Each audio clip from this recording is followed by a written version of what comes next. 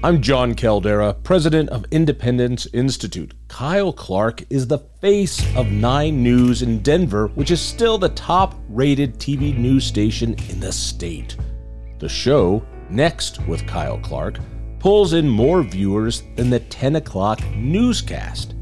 I think it's an opinion show more than a news show. Let's find out what Mr. Clark thinks. This is the audio version of our television show, Devil's Advocate.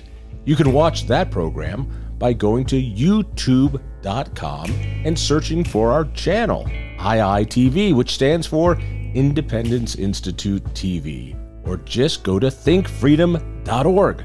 I hope you enjoy this discussion. So if you took everything you hate about the liberal media, smug millennials, and people with hair, you'd have Kyle Clark right there. Hey, it's good to be back. It is good to be back. Last time we did this, it was right when you caused COVID to break out in Denver. Yep, it was right when Tony Fauci and I were whipping that up for everybody. Yeah, and congratulations, you whipped it up. You whipped it up good. Yeah, I will say I know that flattery from the media is probably devastating to your brand. But I will say, I remember the last conversation that we had was right before COVID, and I said, I think this is going to be bad. Please take it seriously and use your voice to help other people take it seriously. And you did. You absolutely did. Which is not to say that you weren't critical of some of the governor's policies or this or that or whatever else, but you were not a denier, and you helped convince people to take it seriously. So I know you don't want flattery from me, but there you go. Let me take that a little differently, which also then I said, wait a second, this is not nearly as dangerous as people whipped it up to be, and that the policies being done are going to be much more dangerous, to the point where I had to sue my school district because they were denying my special needs son an education for a year. He has Down syndrome, and they isolated him. And I think the cure by shutting down the society for 2 years was much more dangerous than the disease, particularly to kids, who now we look at it and they were the ones who were the least in danger. What we should have done was to take those who were in danger and protect them, the elderly and those who are fragile, and let loose those who needed to engage, like my son, and kids. You look at the mortality rates, and young people were the least in danger, but yet they were the ones most injured by the policies. And furthermore, pumping made-up money into the society and putting people on the dole, getting them addicted to not working, I think the long-term impact of that is, well, what we're seeing right now, including inflation and disgust with working. I think we're about to see the impact of what happens when all those COVID dollars start to trail out of society in terms of government programs and that kind of thing. I think everything from government to the nonprofit sector, everything else is going to see what happens when the big money goes away, because so many people have been showered in cash for the last couple of years. And for economic goobs like me, we would say, there are no dollars to begin with. They don't exist. They were made up. And so when our money supply is doubled out of nowhere, somebody pays. And it pays with a destabilized dollar. It pays with all sorts of problems. Now we're starting to see the fallout. I blame you personally. I think that's probably fair, and I think that probably will get the required clicks. Good. Okay. That's what I'm looking for. Yeah. How long did you broadcast from home? Ooh, that's a good question. I don't know. It was more than a year. Couldn't we see the rest of your house? Sure. Because I saw that nice little wall you had, which was very nice, but I wanted to see the rest of the place. Sure. Like, here's my bathroom, this is a shower, here's the laundry room. Yeah, I mean, do you understand how rich it is that a guy broadcasting a show from his basement is criticizing another guy broadcasting a show from his basement? Well, this is my office basement. It's a whole different thing. Sure. I want to see the garage, and more importantly, I wanted to see the address number. Oh, sure. Yeah. No, you can just look for that online, and some of your friends have found it, so don't worry. Really? Yeah. Oh, that'd be good. Yeah. That would be terrific. The other burning question. Your partner, Marshall, Yes. does he expense out the cost of the glasses? Because he's got like 18 pairs of glasses. He's got the little glasses tie clip. Yeah. I think he's the best political reporter in the state. And I think that there's a lot of competition for that, but I think he's the best. He is so smart, and he is so no BS. I mean, he can cut through any sheen that people want to put on stuff. He's good people. He's good people. He might be good people, but I'll argue that one. All right. Okay. Let me ask you this. Well, let me state this. You know how much I hate complimenting you. You know how much I just hate you in general. Sure. So you did not get an exclusive interview with the governor after a State of the State. Why not? The way that worked after the State of the State is that we were offered an opportunity to speak with the governor if we would also speak with a guest of his choosing on a topic of his choosing. So, when the State of the Union happens in Washington, when the State of the State happens, the president or the governor will have a bunch of guests they bring in to say, here's this policy and here's somebody up in the balcony who loves it, that kind of thing. Yeah. And for the last 2 years, the way that it's worked after the State of the Union speeches that Governor Polis has given is he wants to do joint interviews with one of those supporters to try and kind of corral journalists into talking about that topic. How dare you ask me about Tabor because Susie Q here wants to talk about the endangered prairie dogs of the San Luis Valley or something like that. You know what I mean? And we declined because as journalists, we decide who we interview and we decide the topics that we talk about. People in power don't make that decision for us. Lots of reporters had interviews with the governor after a State of the State. God, I hate giving you credit for anything. I can tell how much it physically pains you. It makes me ill. Sure. That was a stand-up thing to do. And I was surprised. It's a basic thing to do. I wish you put together a list of all the journalists and all the other stations and all the other reporters that had interviews with the governor afterwards. By the way, I don't blame the governor for doing it. He is and I mean this in a complimentary way, he is a slick politician. I think one of the best we've ever had in that way of being able to spin. I mean, this guy knows his stuff. He floats like a butterfly, he stings like a bee, he knows public policy inside and out, and he can rope-a-dope most reporters right out of existence. I wanted to see a list of, well, who did fall for that? And what journalist does say, okay, I'll in order to get the exclusive, I'll go for your, I'll play hostage and I'll play the blackmail. How easy of a decision was it? Supremely easy. It wasn't a tough call at all. We ask for the folks that we want to talk to, and if they put conditions on it and we feel like it's still worthwhile to talk to them, we need to disclose those conditions to the audience. We could have done the interview and said, we're here with the governor. A condition of the interview is that this person is also present for us to talk to and they want to talk about X issue. And we just made the decision that we'd rather just pass and we talk to them at another opportunity. Let me get the second compliment over so I don't ever have to compliment you ever again for rip years. The Band-Aid off. Yeah. You guys have been asking questions about energy policy lately, and about friggin' time, but Zellinger has just been on a tear lately. You guys are getting questions from viewers, and they're leading you to Excel, and sooner or later, after you finish asking the questions of Excel, sooner or later, you're gonna have to ask questions about legal changes that allow Excel. I mean, Excel is the scorpion on the frog's back. He's just doing what scorpions do. What's leading you to ask all these tough questions about why our energy bills are so bad from this one corporate monopoly, and there's a couple others around the state. But these are tough questions that need to be answered. The answer is elections have consequences, but sure. But this has been a long series you guys have been doing. So I think one thing that we've tried to set up with our weeknight show Next is to make it very responsive to viewers' interests. It tends to kind of go with the flow of public interest on topics, maybe more so than other shows that say, sit down and let us tell you what's important.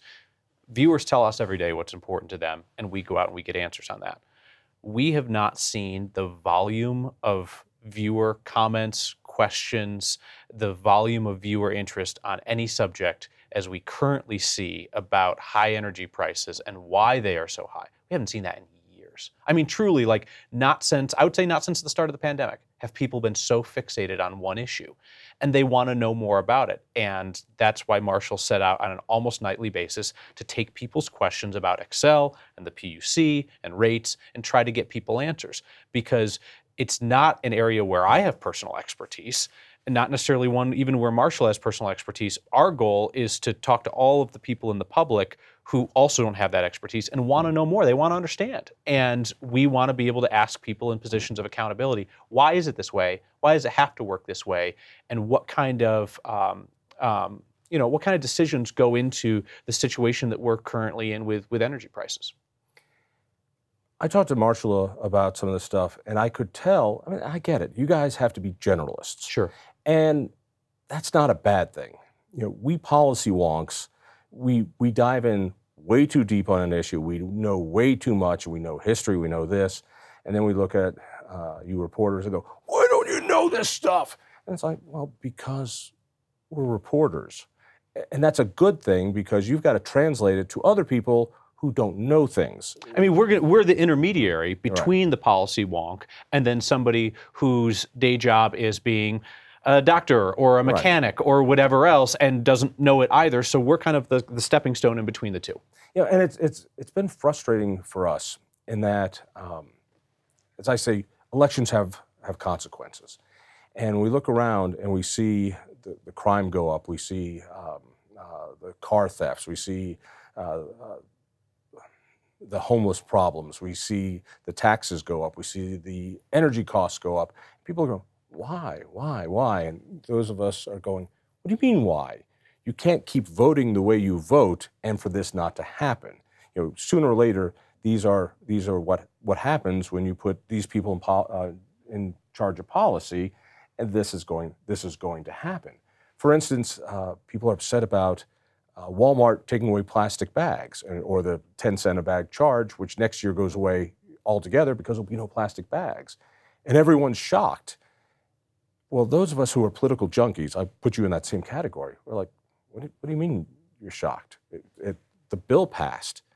Nobody watches that. Nobody reads that. You might have done a story on it, but it still doesn't click until the bill comes. Or you go to Walmart and you have all your stuff and you go, what do you mean there's no bag?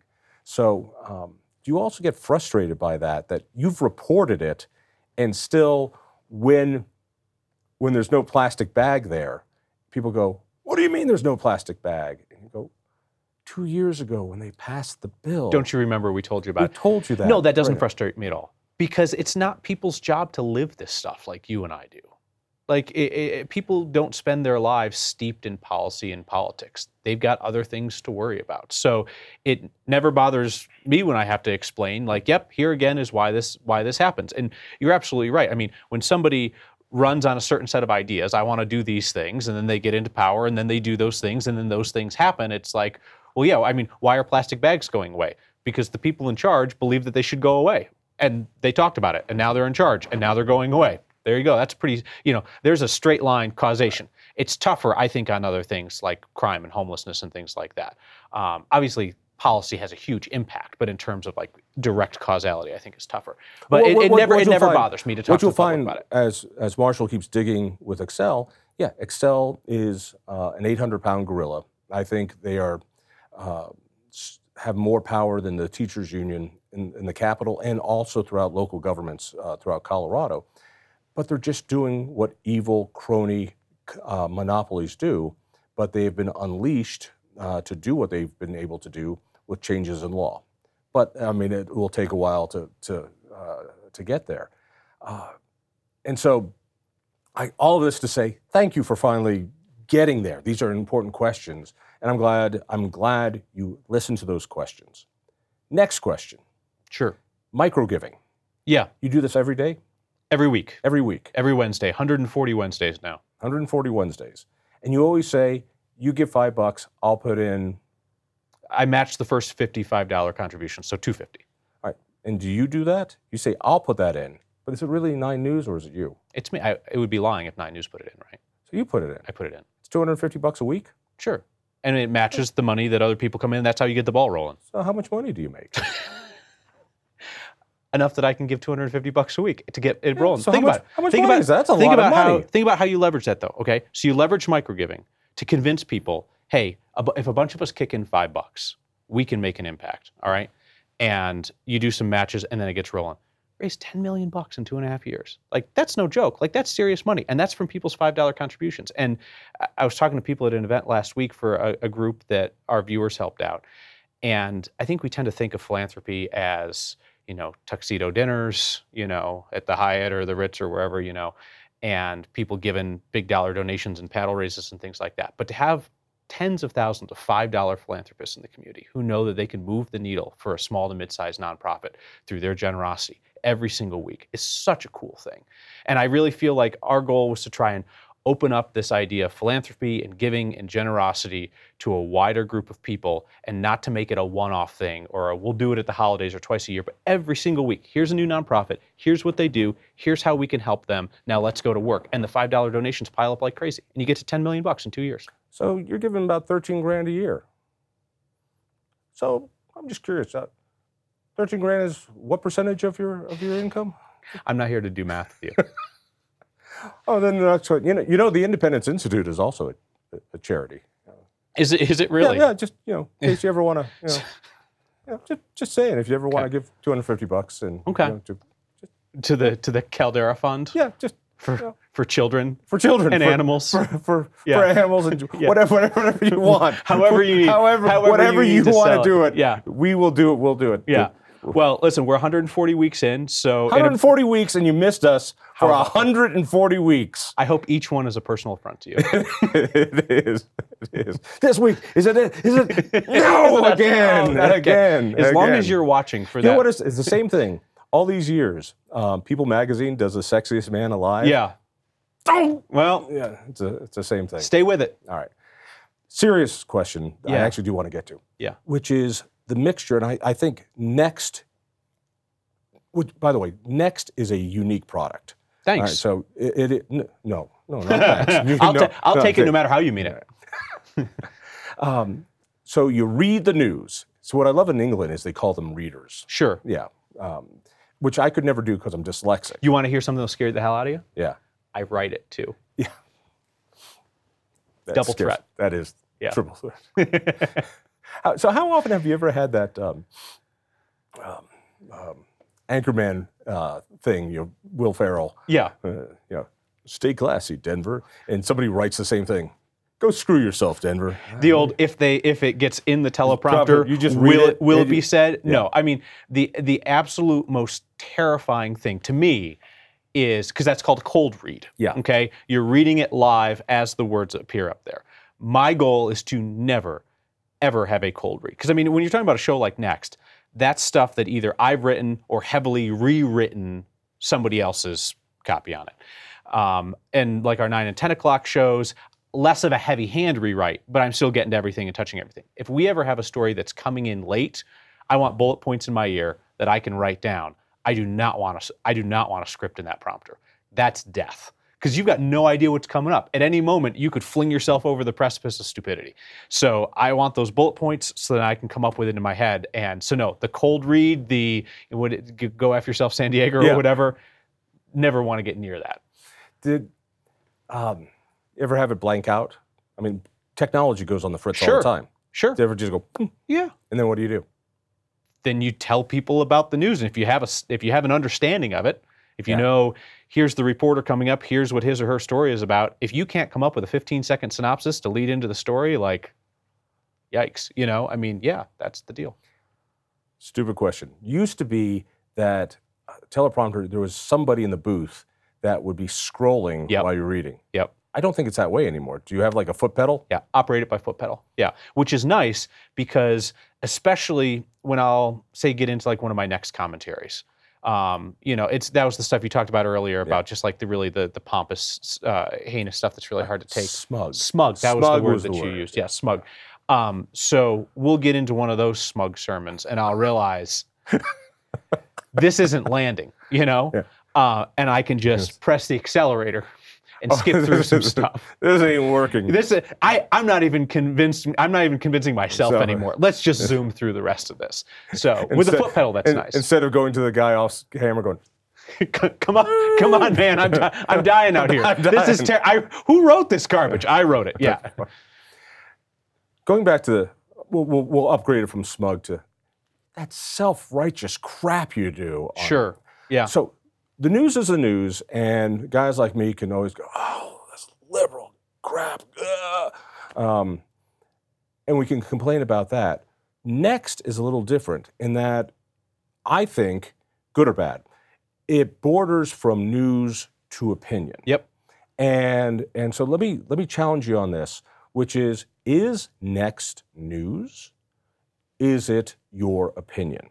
So you do articles, and the Next articles, the news stories with the reporters, are, in my mind, are more sharp-elbowed than most stories.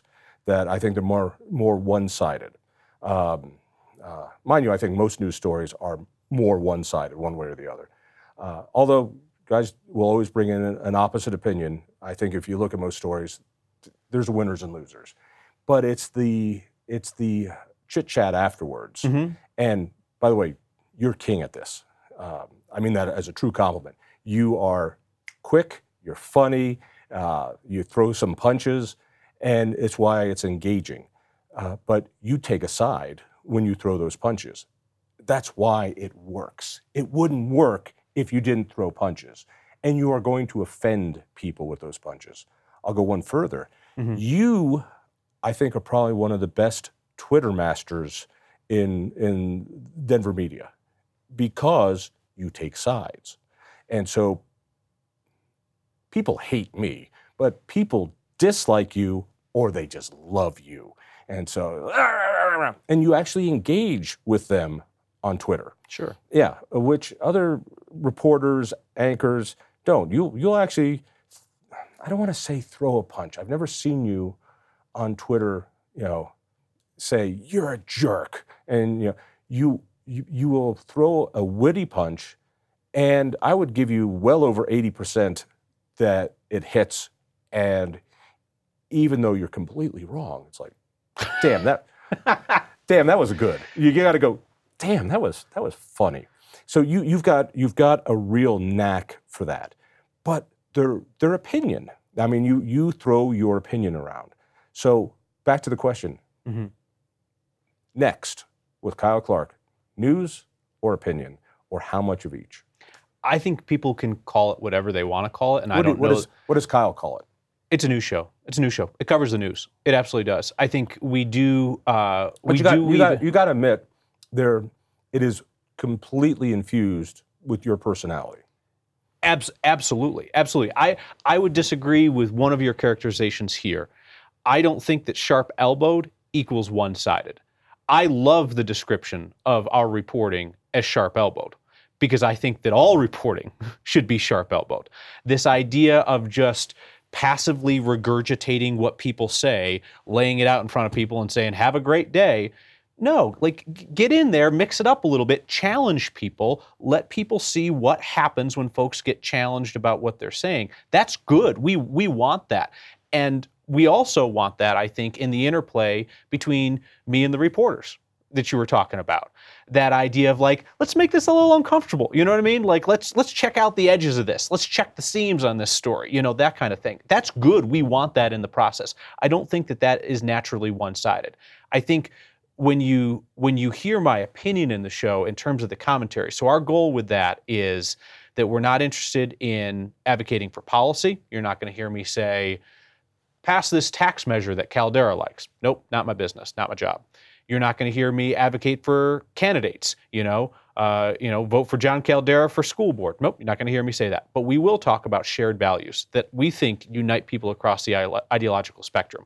Transparency, fairness, accountability, things like that. And often those commentaries are infused with things like whether you like this politician or not, you got to admit blank. Or whether you're on this side of the issue or that, you have to acknowledge that this is a problem, or that this person is not living up to the standards that they set, or this is hypocritical. I mean, take a recent example from this past summer when Democrats and Governor Polis tried to rename the Tabor rebates the Colorado cash back so that they could take credit for the rebates that they had tried to previously kill. That's hypocritical. We called that out. We reported on it.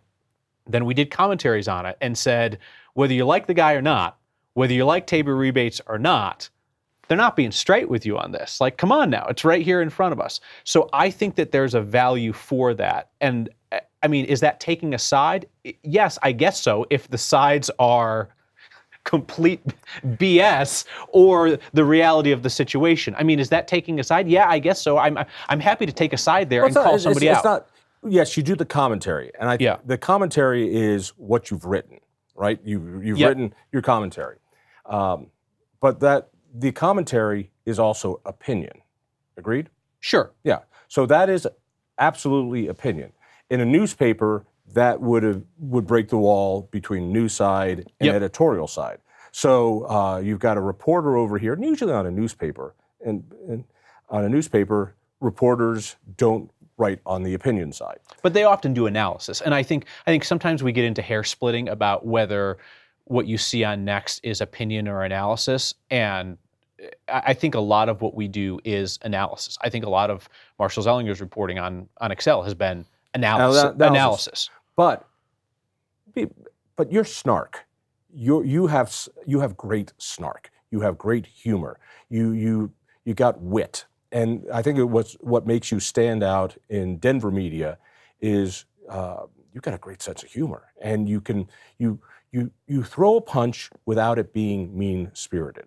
And that is an art that, at least in the political world, is hard to do. Are you talking about like when I congratulated Excel on its record profits last year? Yes. You don't think that was sincere? I don't think that was sincere. You got me. Right. Everybody got you. Okay. And so you've got that, but it's not mean. It's not awful. It's, God, I don't want to compliment you. You're such a bastard. It's witty, and it gets the point across. And I'm not talking about your comment section. I'm talking about, the playful banter between, I saw recently, there's a bill on farmers fixing their equipment. Yep. All right. One, you ain't a farmer. Not. I can tell by that used car salesman outfit you're wearing, you're not a farmer. Come from a family of farmers, but not myself. Right. So I'm watching the piece, and I'm going, well, wait a second. As a free marketeer, there are property rights, and somebody builds a system, they've got property rights in the same way I hate my Apple phone's proprietary software and this and that, but that's the price of their advancing software. And you and the reporter had this wonderful back and forth, and it was obvious you're both on the same side of this issue. Let the guy have the codes to do whatever, and the point was you could tell where you were on the issue. I think you're reading too much into that, because.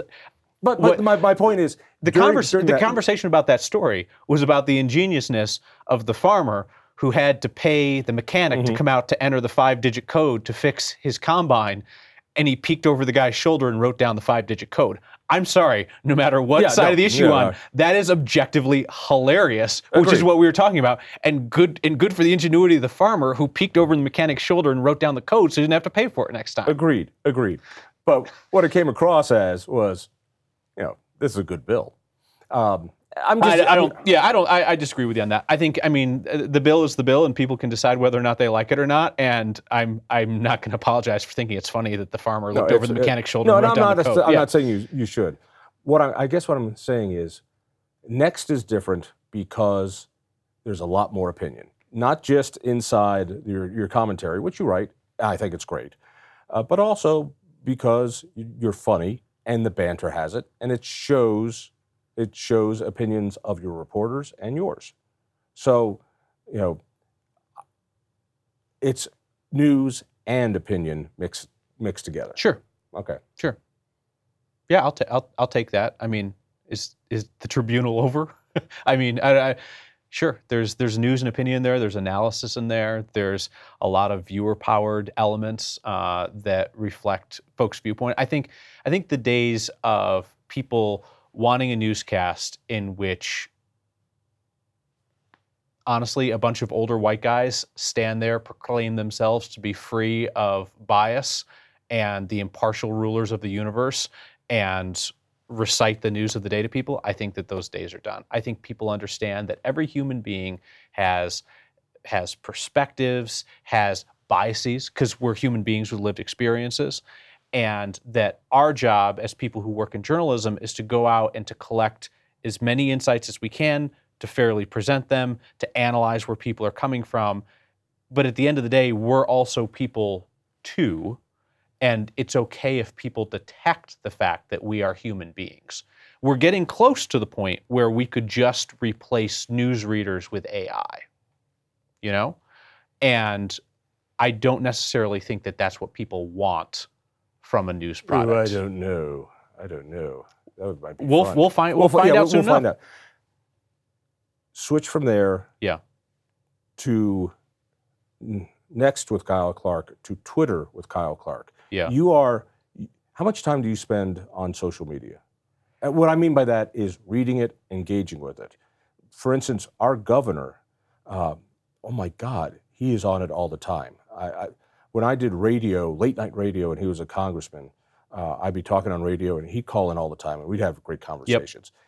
He is just obsessed with social media. And I thought maybe he had guys doing it, but when he does it, it's in his voice. I think it's him. Yeah. And when you do it, I think it's you. Oh yeah, there's nobody doing stuff under my name. Yeah. Yeah. Social media is fantastic because it's a great way for people to get in touch with us. And when I tell you that viewers power Next each night, like, that's not a slogan. You take out that viewer feedback, we don't have a show. I mean, it really is driven by that. So every day I'm constantly going through my Instagram DMs and going through my Twitter DMs and going through Facebook comments and things like that to try and glean what are people curious about, where are their questions, where do they think that we're missing something, that kind of thing.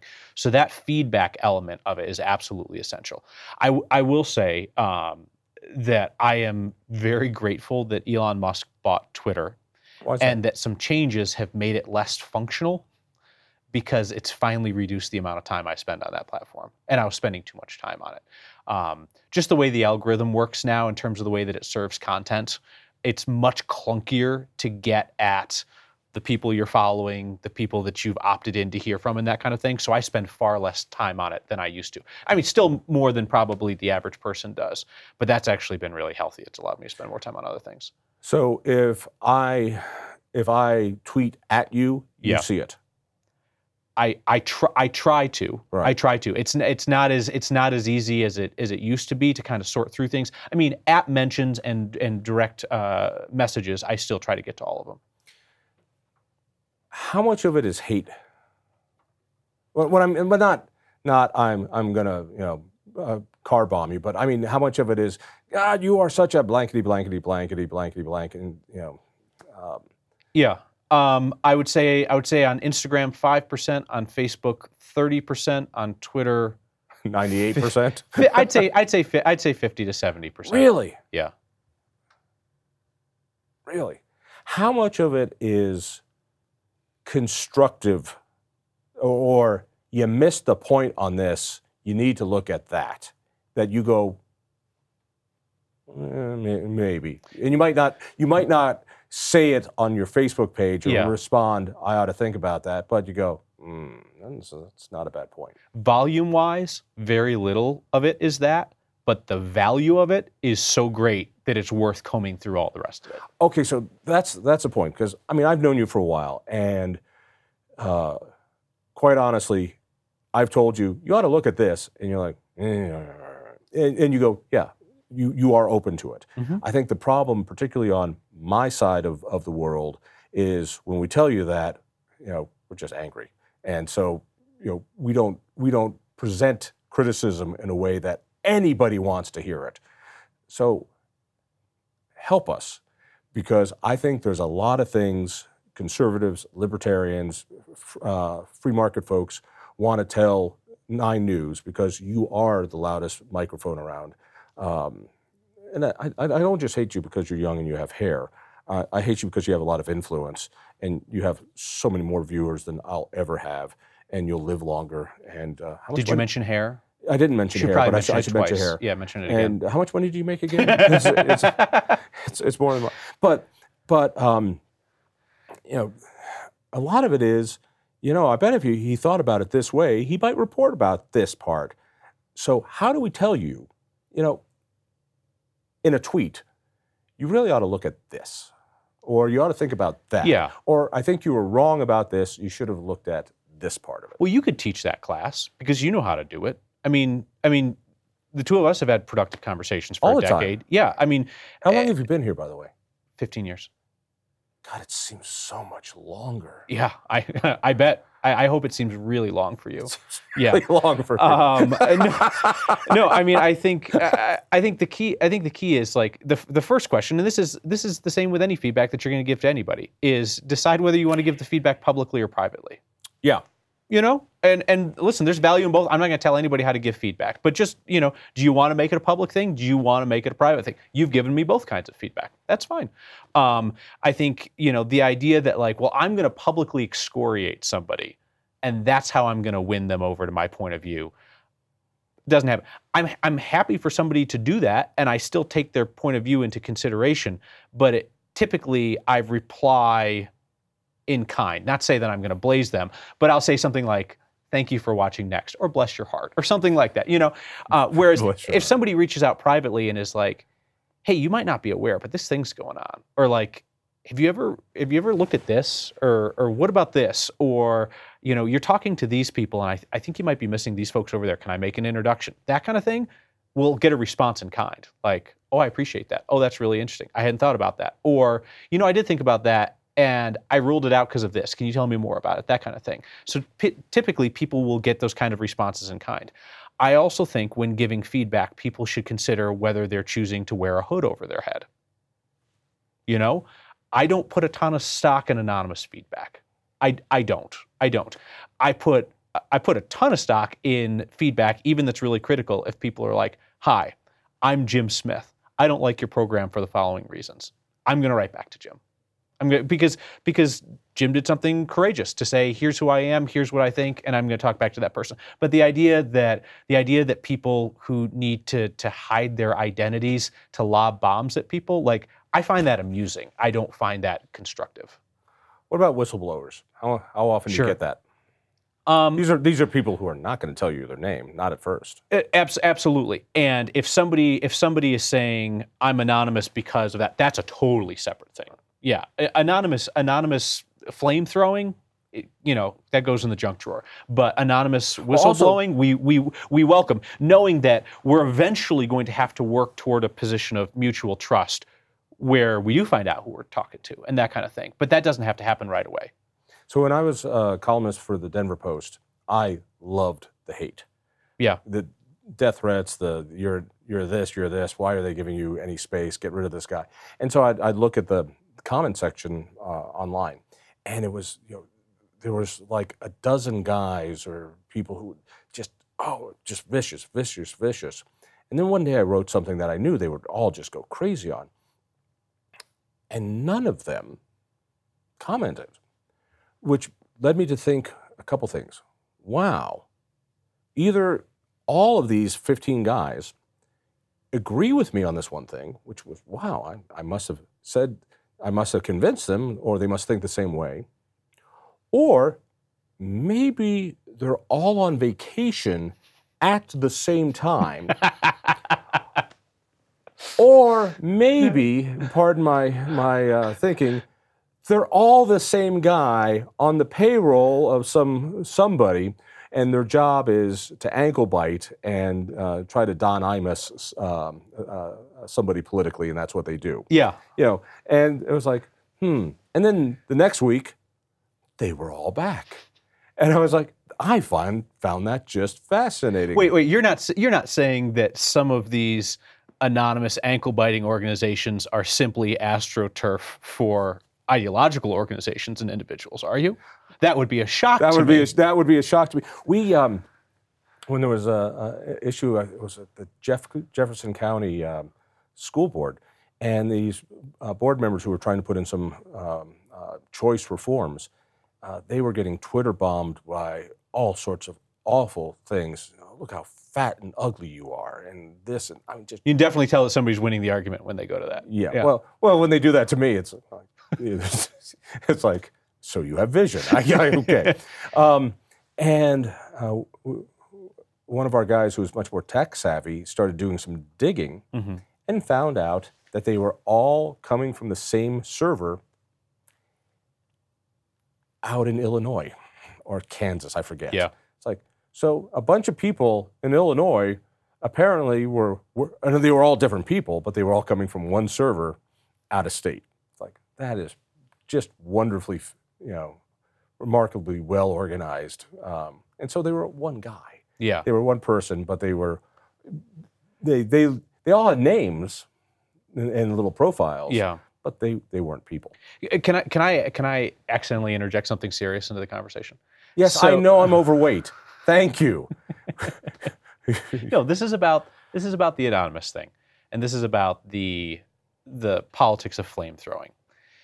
I think there may be a thought that that's harmless.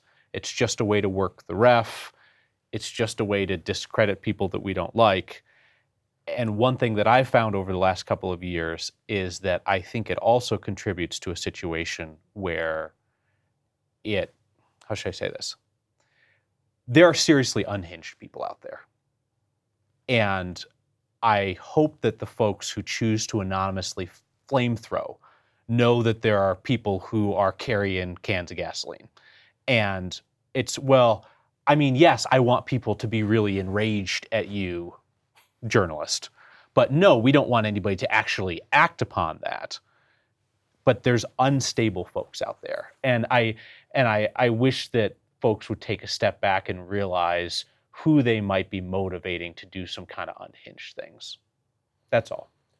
The system, the Don Imus example was an interesting. I don't know if you were out here for Colorado Media Matters, where the left funded this organization, the first state-based Media Matters. And the idea was to go after conservatives in media. Was that Salzman? No. Who was that? Salzman might have been involved in that. I actually have a lot of respect for Salzman personally, not what he does.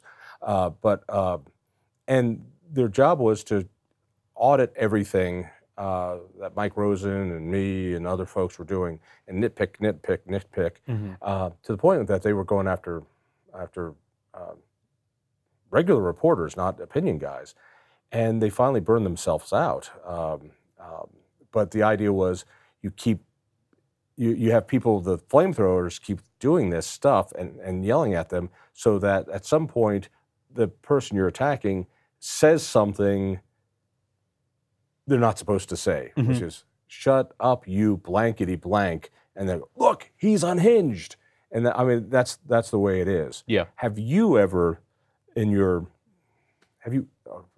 word it this way. Have you ever tweeted out something you regretted? Absolutely. I mean, my goodness. I mean, how many times have I tweeted? I mean, give me a couple examples of what you said that you regret, and say it clearly and slowly. Right into the microphone. What kind of, so honestly, have you ever had to apologize for it?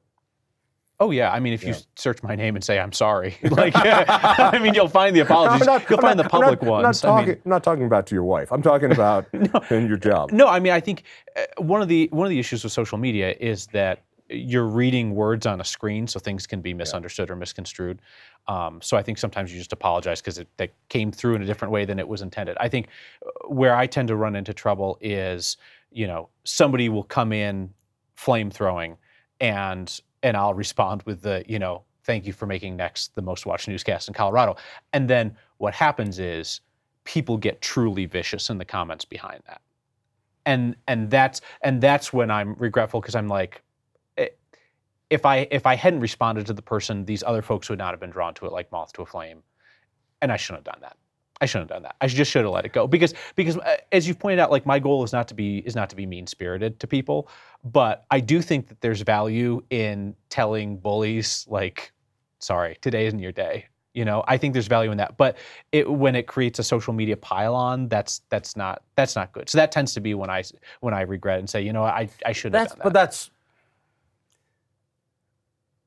maybe you shouldn't have said that. But that's not. I'm sorry. I'm talking about have you really said something hurtful, mean, incorrect, ignorant?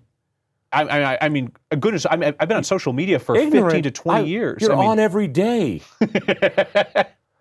Yeah, I mean, I say ignorant things all the time because I'm a person who's learning about the world, and you can only speak from what you know. So sometimes I talk about something that I don't fully understand, and then you come back and you say, I didn't understand that. I didn't get that. I didn't see that. I didn't understand what you were saying, you know? But these are human interactions. These happen all the time in human interaction. Social media just platforms them for everybody to see, and in perpetuity, which to me is kind of a scary thing about social media, because I think all of us look back and say, like, I would phrase that differently. I wouldn't do it that way, that kind of thing. So to have a 15, 20-year record of anything that anybody has ever said, when you look back, and I mean, the way that I'll phrase things based on my knowledge of a situation will change from day to day or week to week. Also, because, I'll plant this one right on the left's lap, because the left changes terminology every week for somebody's sensitivity. It just gets, what you said 2 years ago is now offensive, and it wasn't then. So my son has Down syndrome. Used to be retarded, but he can't be retarded now because that's the N-word, which is ridiculous. My son can't have any normal friends. He can have typical friends because now normal is a bad word. So my Down syndrome son can't be a Down syndrome son because of all this person first silliness. He has to be a son with Down syndrome. And so what you said a year ago, you can't say today. I remember taking my grandmother when I was a teenager to I feel so bad about this. Talk about regrets. I swear, Nana, I meant it with the best intent. I took her to see Beverly Hill Cop. I didn't think it was as raunchy as it was. It's not like you took your mom to Deep Throat. I mean... Well, I did that too, but, no, I didn't. That was Hick, right? Yeah, and she came out and she was very sweet. She said, some of those colored people are very entertaining. And from her point of view, that wasn't racist at all. But you can't say that. Language changes. Language changes. Language changes. So, you catch a guy and you pull up a quote like that from the past, it was fine then, it's not fine now. You'll find that out when you get married, sonny boy. No, I mean, certainly language changes, but I think, when you talk about the example with your son, I mean, obviously the intent is to be respectful to people, right? Like that's the intent. Not to my son. No, he's that's a jerk. The intent. The intent is to be respectful, and a lot of that I think is just kind of language changing as people who were talked about are now saying, I'd like to be talked about in this way. That to me seems like a pretty fair thing. I'll agree and disagree. You don't have a right over my speech. Well, sure. That's the reason why you've never been arrested for your speech. Well, I also have respect. I demand some respect. Yeah, I'll respect you all you like, but in return, you need to respect my speech. You might consider yourself a woman. I might not consider you a woman. You can consider yourself any way you like, but you don't have rights over my use of pronouns. We'll get into that. I don't know that there's any speech codes in the U.S. on those things. Now, it is in your office. Obviously, it gets into deeper issues when you talk about policy that's based on various things or whatever. But I think the point is language changes, and I think a lot of times the point of language. I mean, I think you think. Well, I don't want to say what you think. It strikes me that you think that it's about control, whereas I think it's about respect. I don't know. Am I wrong on that? I think it's about manipulation, and I think there are people who are scared for their jobs. I think there are students who are scared for their grades, and I think there are people who are feel that in order to keep my job, in order to pass this class, feel that I need to lie, and I feel that is just disgusting. And no disrespect to whoever the person is who feels like there's something else. More power to you. but the person who's talking also feels like this is my world and this is my speech, and how awful it is in front of my children, in front of my world. I have to be forced to lie. I've got to make this choice, feed my children or speak a falsehood. And that's also wrong. Yeah, I've never worked in academia, and I also didn't go to college at this time. You know what I mean? But you talk to somebody who's working in a software company and needs the job, and has to go to the seminar and has to use the pronouns they don't feel is accurate, and it's against their idea of science. And it's a thing. There's two sides to this. I think people's interest in other people's bodies is really fascinating. No, it's not bodies though. It's what I hear is follow the science, and if the science is there's two chromosomes, there's men and women. I mean, I don't care. I don't care what you think you are. And if you're a man who thinks like you're a woman, more power to you. Well, saying that what you think you are, that's offensive to people. No, I don't mean it as offensive to people, though. I honestly don't. But you know that it is offensive to people. No, I don't know that it's offensive to people. I mean, I also have no expertise on this issue. I'm just hearing what you're saying, and I take you at your word that you don't want to be mean-spirited to people, and you don't want to disrespect people. I don't. So then the question just becomes, when somebody says, "But I am disrespected by that," then that's where you have to figure it out. That's where the tough stuff is. When that person says you're being disrespectful to me, I also get to be able to say, "But you're being disrespectful to me. You're pressuring me to use language I don't want to use." That is disrespectful, and that's the other part of that. And so I was like, we can both be respectful. Do your thing, man. This is America. Do your thing. I want you to do your thing, and then I want you to say, you do your thing.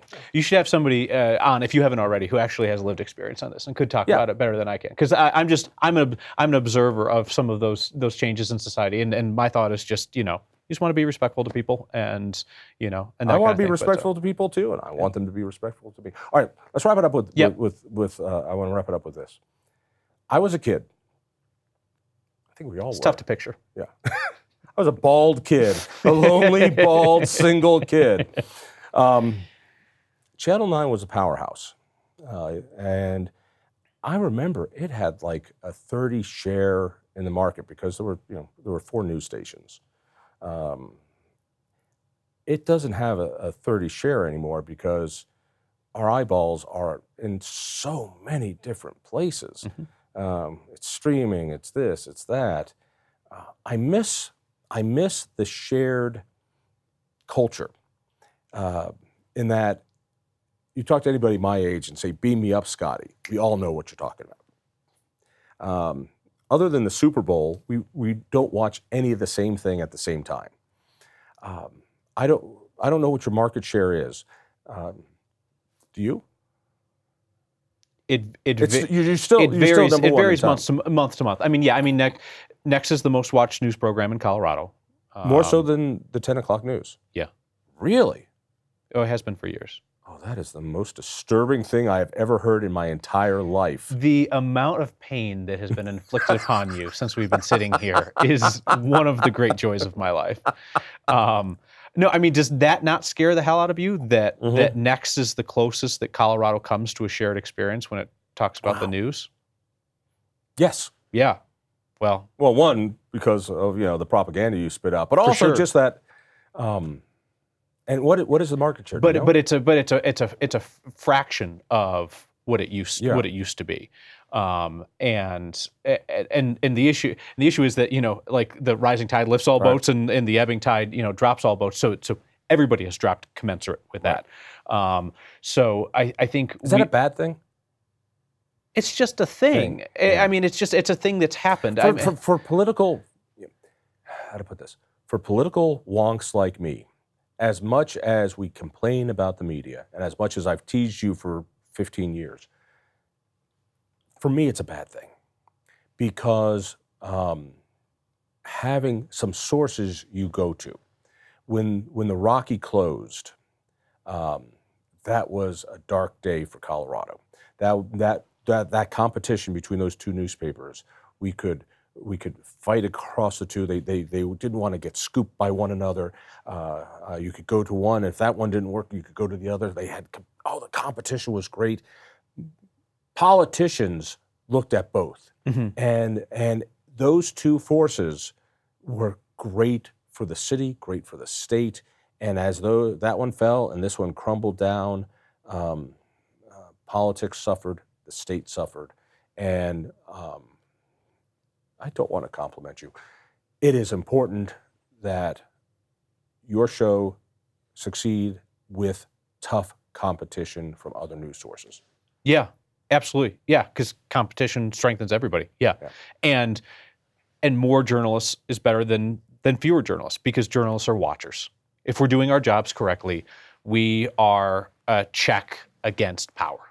All right, that's the goal, and more of us doing that, whether they work for 9 News or whether they work for the Sun or whether they work for Denverite or whether they work for radio station. Any one of the communist organizations. Any one of those organizations that cause you pain is fine, because it just means that there's more people watching and hopefully doing accountability journalism and not access journalism, because access journalism serves no one.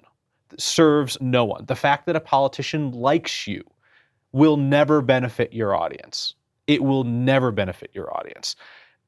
So the more journalists that we have in the mix, the better. So I don't mourn the days of the 50 shared experience or whatever else, because mourning it would do no good.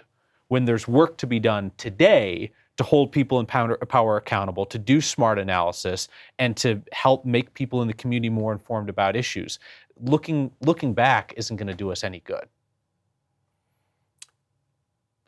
We air on Channel 12. Your wife works for Channel 12. Full disclosure. Yep. Full disclosure. So I love Channel 12. Channel 12 is a big, big part of what we do. Now I got to suck up to you, and now your wife too. Yeah. This is bad. This has been a tough hour for you. This has been awful. It's awful. Let's do it again. Yeah. God, I like your wife. She's just incredible. So do I. Yeah. And you are just amazing. Well, did I mention how good looking you and your wife are? Please keep it coming. Oh my God. Keep it coming. Yeah. Thank you for bringing us COVID. Well, listen, I did my best. Got to do this more often. Yeah, I really appreciate you coming here and getting insulted by me, and thank you for calling me fat and ugly. Well, as we talked about here, if people want to know how to interact with the media in a constructive way, you've shown how it can be done. That's the reason why the left hates you so much. All right, next time with whiskey. Sounds good. Thanks, man. Yep. This is John Caldera, and if you've enjoyed this episode of Devil's Advocate, I hope you'll share it with a friend. You can listen to more episodes on all streaming services, with new ones being released weekly. And remember, this is the audio from our television show. To watch the video version, just search the letters IITV for Independence Institute TV on YouTube for this and many other great conversations.